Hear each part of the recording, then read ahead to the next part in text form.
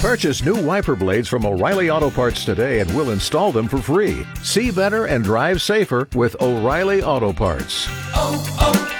O'Reilly Auto Parts.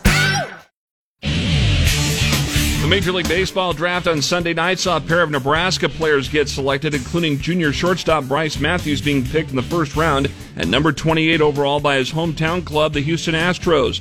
Matthews told reporters Sunday night since he considers himself a homebody, he felt going to play college baseball at Nebraska helped him grow as a player and as a person. Doing all those things on my own and just learning how to grow up and be a man away from home, it was the best decision for me. Matthews is Nebraska's highest overall selection since 2005 when third baseman and Lincoln Southeast alum Alex Gordon was chosen number 2 overall by the Kansas City Royals.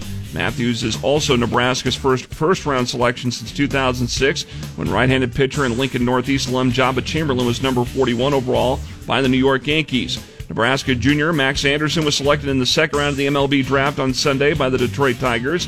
He became the 5th second-round selection in Nebraska history. He was the number 45 pick overall in the draft. Fletcher Zorns is the new head baseball coach at Lincoln Northeast. The school making the announcement last Friday. Zorns, who played on Lincoln Pius X's 2012 Class B state baseball championship team, had been coaching in the Thunderbolt athletic department since 2015. He's also a teacher at Lincoln High. More about this story is up in the local sports section at KFORnow.com. Falling short of a series sweep, the Lincoln Salt Dogs lost the series finale at Gary South Shore Sunday by the final of 7-2.